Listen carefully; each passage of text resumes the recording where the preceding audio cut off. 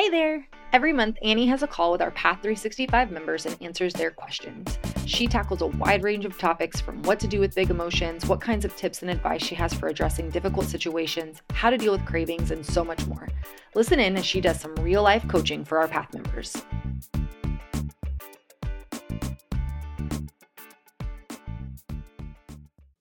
I know I want to get to the point where I have control back, but I don't know how to get myself to the point where I can actually stop drinking.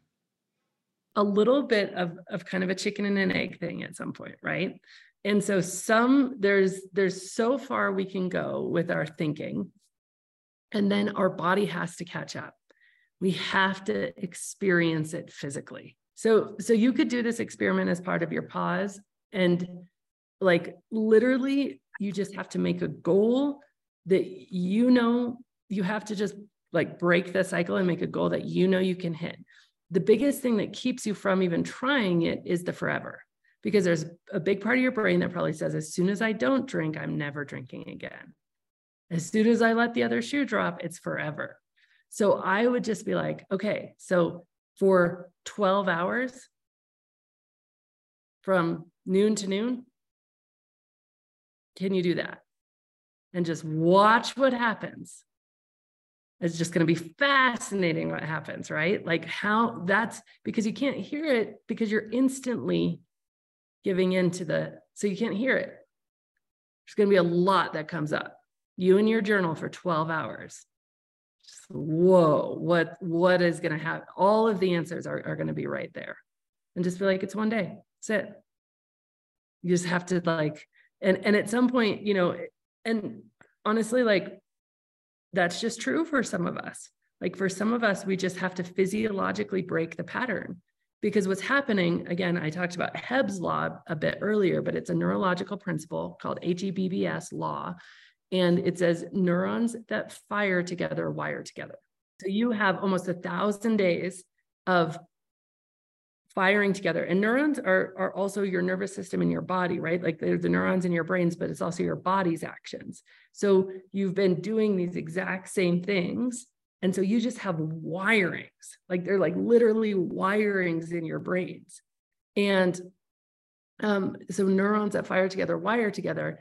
And you just have to like use your conscious mind to say, I know that's happening. And I know when I say no to myself for 12 hours, noon to noon, it is going to be wildly uncomfortable. And maybe you do it on a Friday so that you can drink at 1 p.m. on Saturday and just see what happens. But in that is all the gold. So at some point, like you just have to let your brain adult your body. It's going to be painful. And in that pain is all your answers. In that pain is the way out of all that pain. The way out is through, right? And then you're going to be like, okay, maybe I can do it for 48 hours. I don't know. It's interesting, like even so I did a 9-day Byron Katie School of the Work, and 24 hours. Thanks, Lisa. Yeah, just, it could be, I think it should be one drinking evening. I did a Byron Katie School of the Work, and they sprung a 48-hour fast on us, and we didn't know when we were kind of going to eat again. And it was so intense. And it was like, whoa, that was kind of out of the blue.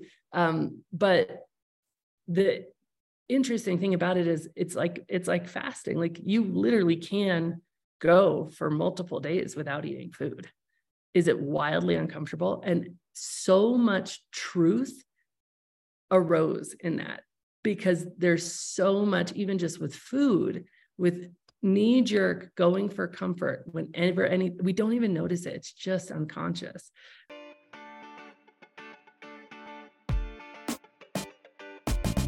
Thank you so much for listening to this episode. If you're ready to see how This Naked Mind can help you on your personal health and wellness journey and want to learn more, go to thisnakedmindpodcast.com to learn what your next best step is. Again, that's thisnakedmindpodcast.com. We have all of our free resources, programs, social links, and more available for you there. Plus, if you have your own naked life story to share, you can submit it there as well. Until next week, stay curious.